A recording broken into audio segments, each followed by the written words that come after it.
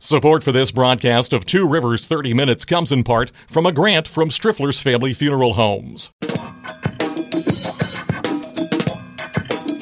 From TubeCityOnline.com, this is Two Rivers 30 Minutes, a weekly series of interviews with people making news around the McKeesport area. Produced by Tube City Community Media Incorporated, a nonprofit corporation. I'm Jason Toger, the Executive Director. On this show, we talk one-on-one with elected officials, community leaders, and others who are trying to make a difference in the Mon-Yough area. And we also take your questions and comments on Facebook and Twitter at Tube City Online.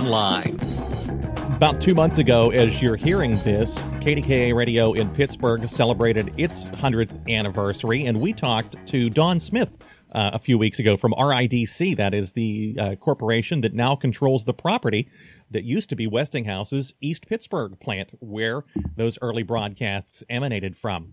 But there has been dispute for years and years and years over whether or not KDKA's claim to be the first radio station in the United States. We're going to explore some of those questions, actually, with our guest this morning. She is Donna Halper. She has had quite a career, starting out as a radio broadcaster herself, later on becoming a radio programmer and consultant. These days, she is one of the preeminent historians, in my opinion, of the radio industry in the United States. She is a professor at Lesley University in Cambridge, Massachusetts. She is the author of numerous books, including Invisible Stars, A Social History of Women in American Broadcasting. Donna Halper joins us from Massachusetts. Good morning. Hey, good morning. What a privilege to be on your program. Thank you so much for having me. Well, what a thrill to get to talk to you. You have written many essays and articles for encyclopedias and magazines about the broadcasting industry. We could do a whole program just on your career. You were at, I think, WMMS in Cleveland when you began championing the career of a band known as Rush. That is correct. Yeah. 3 guys from Toronto that at the time no one had ever heard of. And you sure can't say that today. You sure can't say that today. But this morning we're going to talk about something a little closer here to Pittsburgh, actually very close to our backyard for our the 2 radio stations we're on in McKeesport and Braddock. And that is the history of broadcasting. KDKA claims that it is the world's first commercial radio station. I think having signed on November 2nd, 1920, to broadcast the Harding Cox returns. And this is one of those things that it's drilled into all of our heads. If you grew up in Pittsburgh, if you're in the radio business, kids, I guess, learn it in school probably that KDKA was the first radio station and the first radio broadcast was made in 1920. But it seems to me that, like Porgy and Bess sang, it ain't necessarily so. Well, this is the triumph of publicity over fact, okay? And I say that kindly. Mm-hmm. I am one of the people who, when I was growing up, I learned it too. And by the way, if there are any students listening, said Donna, who had to reinvent herself as a professor a few years back, I went back to school when I was 55 and got my PhD when I was 64. But I'm still young and cute.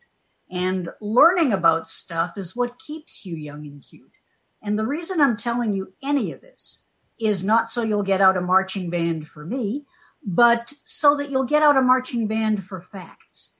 And one of the things I did when I was studying for my PhD was I re-examined the so-called received wisdom about a whole bunch of stuff. Not just, this is not me pointing a finger and going, aha, KDKA, bunch of liars. Mm-hmm. No, that's not what I'm saying at all. I'm saying that for many years, stories have been set in motion, okay? And no one investigated them. No one fact-checked them. Fact-checking was not a thing, okay? It was a matter of somebody we really respect and admire said X. Let's all write down X. And from now on, we will tell everyone X. And that's what happened. KDKA was in those days owned by Westinghouse, which was a humongous company. For younger people today, it's very hard to overstate how influential Westinghouse was. They were kind of like the Apple or Microsoft of their day. Absolutely. Yeah. Wherever you were in your house, your apartment, whatever, you had Westinghouse appliances, okay? They did refrigerators, they did stoves. You name it, they did it, okay? And then they got into broadcasting. My point is, when Westinghouse talked, a lot of newspapers and magazines listened because they were huge advertisers. And back then, just like today, sponsors and revenue in a commercial system are the name of the game. Okay? So a long, long time ago, there was a little radio station in Medford Hillside, Massachusetts, about 5 miles from Boston. Now, I know what you're thinking, Donna. You're thinking, so what? The truth is, very big so what. This station went on the air in 1915. Okay. Under the call letters 1XE. The X stood for experimental. Mm-hmm.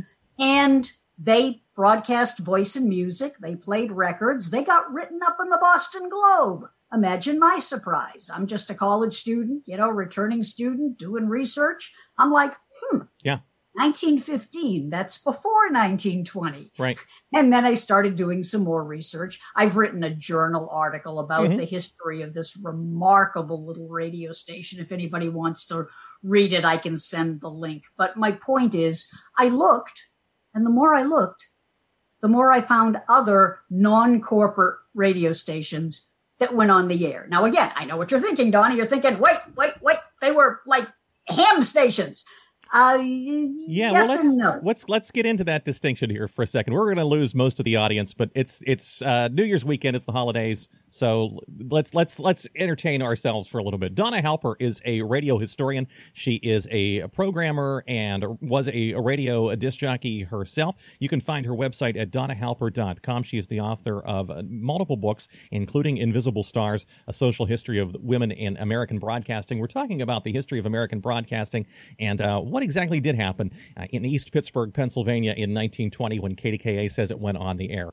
Let's rewind just a little bit here, the history, because something did happen November 2nd, 1920 in East Pittsburgh. There was a man named Frank Conrad who worked for the Westinghouse Company in East Pittsburgh. Yep. He had a ham radio station that he started doing regular, what he called air concerts, I believe. Most assuredly. The same thing that Harold J. Powers said when he started his in 1915. Yes, indeed. And I believe there was a station in Detroit which started in the 19-teens. Am I correct? Absolutely. 8MK. And again, the numbers for those that aren't into the jargon. There was no FCC back then. Okay, there's no Federal Communications Commission. There's the Department of Commerce. Okay, and the Department of Commerce, they governed trees and fish and trade and business. Nobody expected that radio was going to be a thing. Okay, there's just amateur radio folks talking to each other, usually by Morse code. I was just going to say, a lot of this was, one of the distinctions here is that back then, most people were doing telegraph. They were doing Morse code. That is correct. However, said Donna, putting on a fake Boston accent, because nobody really talks that way. The truth is that amateurs were increasingly talking to each other, just like you and I are talking to each other now. When Harold J. Power did his broadcasts to the ships at sea and to anybody else that was a ham radio operator, they were listening all over the East. They heard him. They sent him messages to let him know they heard him. And he wasn't the only one. There is evidence, and very good evidence, that Charles Doc Herrold, Herrold, for those that want to look it up, Charles Doc Herrold and his then wife, Sybil, were on the air as early as 1911 doing voice and music from San Jose, California. So there are all these little amateurs, and I say little as in they weren't corporate, okay? There are all these little amateurs that are like, hey, I can not only use Morse code, I can talk to people. I can send out phonograph records. This is so cool. And so they started doing concerts. Now, the Department of Commerce doesn't really get involved because they're like, well, this is a harmless fad. Who cares?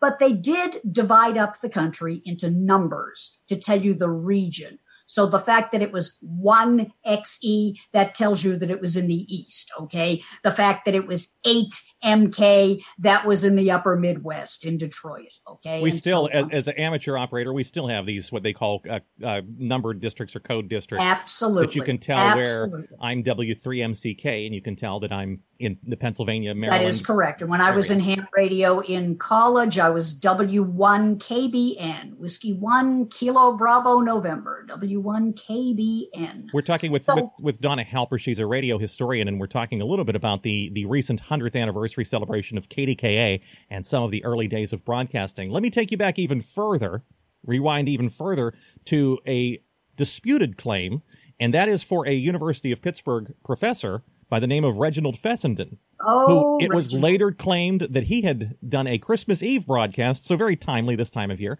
back in 1906, that he had broadcast, I believe, from Brant Rock, Massachusetts. And I later claimed that I was the Queen of France. Correct. And I am Tsar of all the Russias. I have a magical pony, and you can see my magical pony. Can you see my magical pony? It can fly. But here's the deal. This is another one of those things that, it may have happened, but there's not a lot of evidence that it did. And here's why. Reginald Fessenden was a prolific writer, and we have a ton of his writings. He talks about every important event in his career, complaining loudly that he never got the attention he felt he deserved. He was right, okay? He never did get the attention, part of which because he was famously cranky and did not want to schmooze with reporters and just really felt like, don't you know who I am?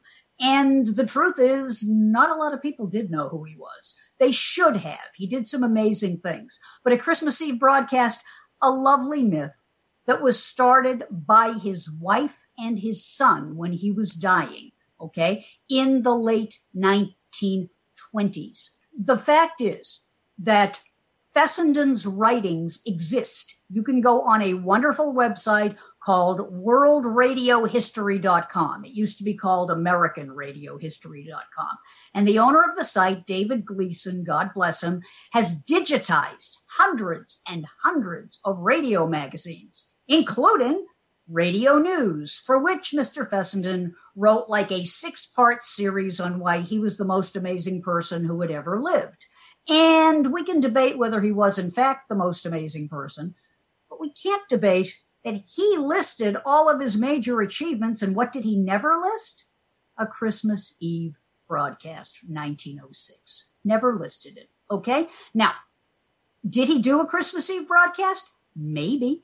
But it was sort of a moot point because he had already done voice and music. He did voice and music as recently as a week before Christmas Eve, and there is writing about that. He did voice and music in 1905. He did it earlier than that. My point is, the Christmas Eve broadcast may very well have been a lovely story, well-intentioned by his wife to make sure he was remembered. We do remember him, but we may be remembering him on an incorrect date. I will never dispute that he was probably the first to do voice and music.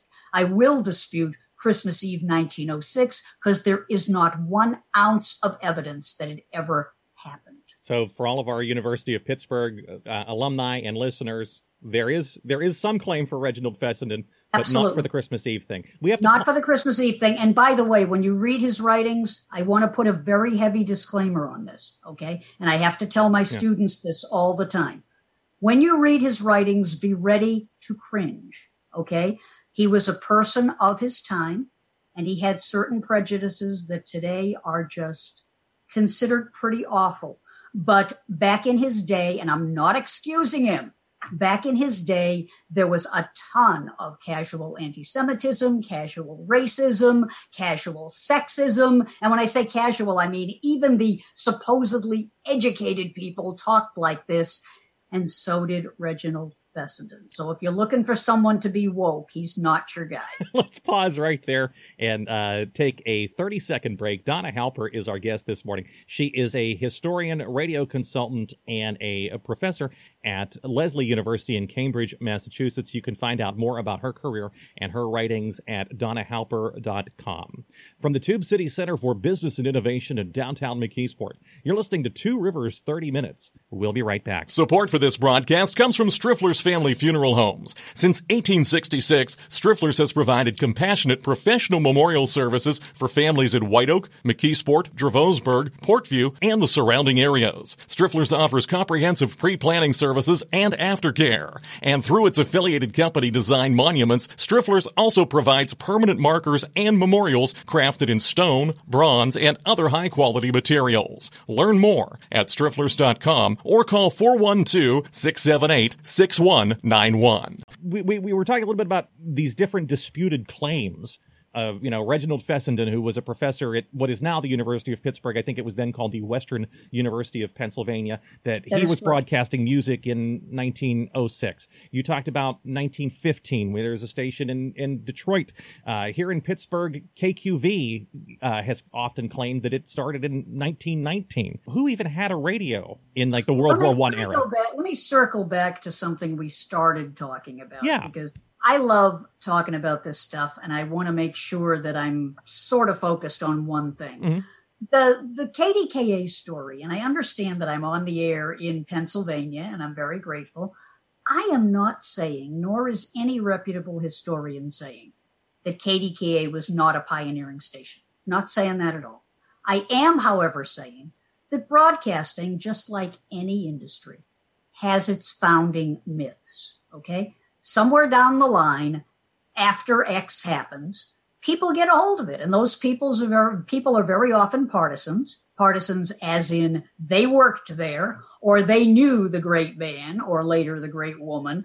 And they were like, well, I'm going to make sure that person's legacy continues. And they don't mean it. They're not trying to be rude. They're not trying to lie. But as we get farther and farther away from the event itself, it becomes easier and easier for people to shape that narrative, okay? We're going to see this, I promise you, with the presidency of pick any of the past 5 presidents that many of us remember, okay? People in your audience very clearly remember Ronald Reagan.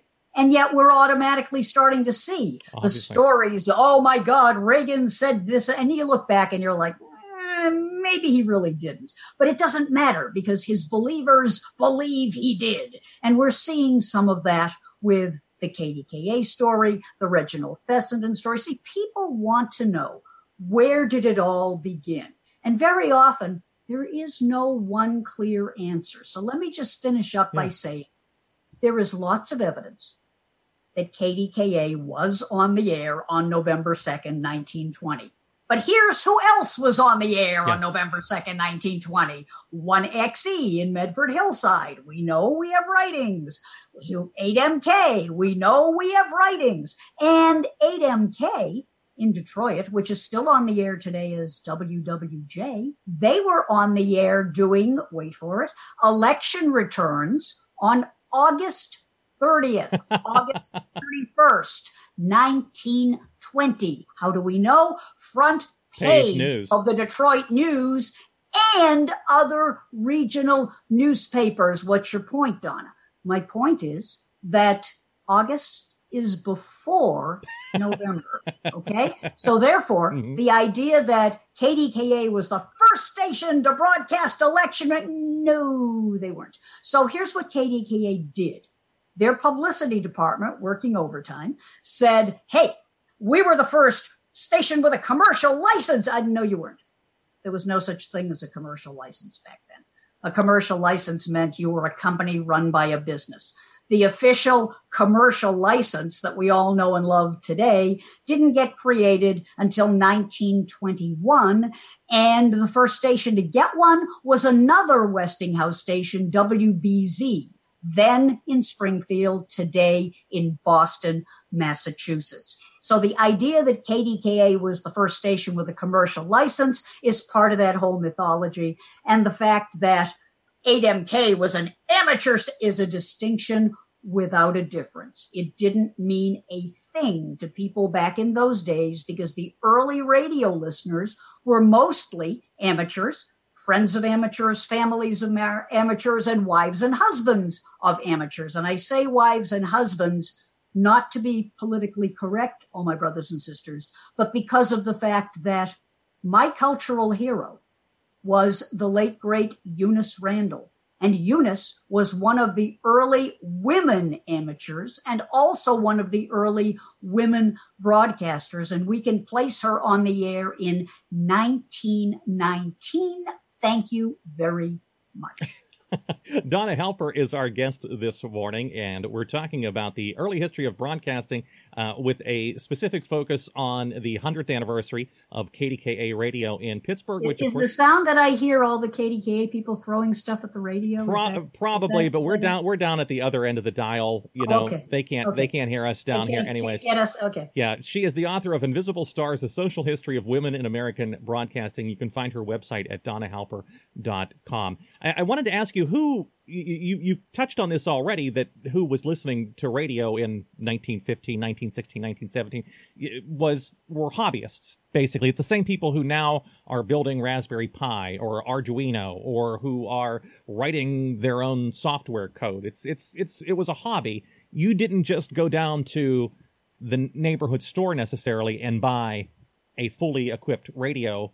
You didn't even get a speaker, did you? You had headphones. No. One of the things David Sarnoff, who was another great mythologizer, but one of the things he actually did as somebody who was the head of RCA, Radio Corporation of America, and later radio networks and other NBC, stuff like that. Yeah. But one thing Sarnoff did was he saw the future, and he said, oh my God, there's an awful lot of people who are listening to ham radio, but they're having to build their own, and not everybody knows how to build a radio set. So yes, just like anything else, like, for example, I'm credited with discovering the rock band Rush, okay? Now, when Rush first got started, when they first got airplay, when I was in Cleveland, and I was a DJ and a music director, the first people that heard them became like super fans, but they apprenticed in family members, friends, cousins, neighbors. Like, what is that thing you're playing? Oh, that's a Canadian band called Rush. And pretty soon you've got people that never had heard of them, and suddenly they're like, where can I buy their record? Early radio was just like that. It started off with a few hobbyists sitting in their little bedrooms or sitting in their ham radio shack or whatever. And they send out some messages, they play some music. Pretty soon, somebody hears it and goes, wow, what is this magical thing you're doing? And they put on their headphones. I have an article from September of 1920. And again, September is before November. So people were listening to 8MK in Detroit, and they are just mystified by where is this dance music coming from? Because 8MK, which later gets fancy schmancy call letters, but back then radio isn't really a thing, so you use your ham call letters. So 8MK has an orchestra, and they've got announcers, and they're playing phonograph records, and they're doing all the stuff that a modern station would do. And people who are tuning in because they're hams are listening for Morse code, and they're hearing an orchestra. Right. And they're really puzzled. And they call into the Detroit News because the station announces as, 8MK at the Detroit News. Let us know if you're hearing us. And people are calling in like, you're playing dance music, dude. What's up with the dance music? And pretty soon they're telling their friends. And as I said, I've got this article from September of 1920 where people are gathering in, Mrs. Jones's house. And they're like, she's got this radio receiver. And we're like hearing dance music. People are stunned. They can't believe it. And they start telling people who start telling people. And pretty soon you've got an audience that you never had before when you were just sending out your little broadcast to a couple of your ham friends. For someone who is not a broadcasting nerd, not an engineer, but maybe their curiosity has been piqued by this whole conversation, where is a good place for them to start learning about some of this early history? I remember a book that came out probably almost 30 years ago now called Empire of the Air. I think it was also a PBS miniseries that was about the early days of broadcasting. Where could someone start to kind of get just an overview of some of this early radio history? Well, one book that I really like is a book called Only Connect, and it's by a scholar named Michelle Hilmes, Hilmes, Hilmes, Michelle Hilmes, okay? And it's a cultural history of radio. She writes about a lot of the same stuff that I do, although from a different direction. And she talks about how radio changed the culture, okay?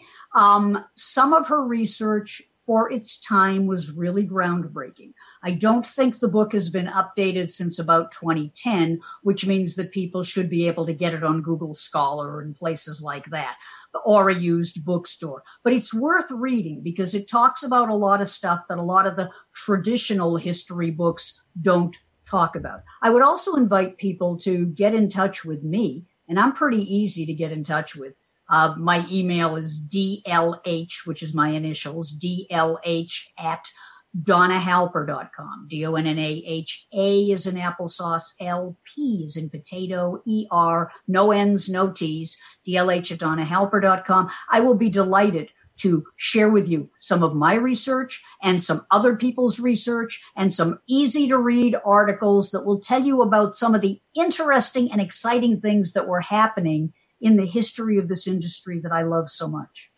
We're just about out of time, so that our friends at KDKA don't burn down the radio stations. Let's wrap this up with what we do know about November 2nd, 1920. We know that Frank Conrad was an engineer for the Westinghouse Company. He lived in Wilkinsburg. He had a ham radio license as early as 1916 or thereabouts. He started doing broadcasts from his home, which is now a Wendy's, from his garage, if I'm not mistaken. From his garage, which is now a Wendy's on Penn Avenue in Wilkinsburg. And in 1920, November 2nd, which, by the way, was not called the radio. It was called back in those wireless days. Partially wireless, and then radio phone. Okay. Because it was a combination of radio and telephone. So you would have seen, if you're looking up old newspapers, you'll see the term radio phone a lot. And incidentally, on November 2nd, 1920, when KDKA or whatever call sign it was using on top of the Westinghouse By that time, they had gotten permission. They went on the air as 8XK, I believe. Yes. And then or 8ZZ, if I'm not mistaken. Yes, he was 8XK. Yeah, Frank was 8XK. And 8ZZ got permission to use KDKA. All of that is not in dispute. I bow before Frank Conrad as a pioneer in broadcasting. However, I do not bow before the myth that KDKA was the first, the only station in the world. It was not. It had a number of other stations that were on the air too, a number of others that were on the air before it. That does not in any way diminish that KDKA was a pioneering station. It deserves my thanks. I love it to bits and pieces, but I'm not a fan of myth. Tell the truth about your history, and your history is glorious enough so that you don't need the myths. Just focus on what you really did. 100 years of continuous anything is an achievement. Yes. My point exactly. Donna Halper is a radio historian, a radio consultant, a longtime radio programmer. She is the author of Invisible Stars, A Social History of Women in American Broadcasting. You can find out more about her book, her writing, and her career at her website, DonnaHalper.com. She joined us from her home near Cambridge, Massachusetts, where she is a professor of communication at Lesley University. Thank you so much for taking some time to talk with us. Thanks for having me. What a privilege. And thank you all for listening this morning to Two Rivers 30 Minutes, broadcasting from the Tube City Center for Business and Innovation in downtown McKeesport. So long for now, and Happy New Year. You've been listening to Two Rivers 30 Minutes, copyright Tube City Community Media Incorporated. Opinions expressed on this program are not those of Tube City Community Media Incorporated. Listener support makes this program possible. If you'd like to make a tax-deductible contribution, please visit our website at tubecityonline.com and click on the donate link. You can also get a free subscription to this program and other podcasts at our website using Apple's iTunes or Stitcher.com. If you've got a question or comment, we hope you'll write to us. Our address is Tube City Community Media Incorporated, P.O. Box 94, McKeesport, PA 15134. You can email us at tubecitytiger@gmail.com or call us at area code 412-614-9659. And you can find us on Facebook and Twitter at Tube City Online.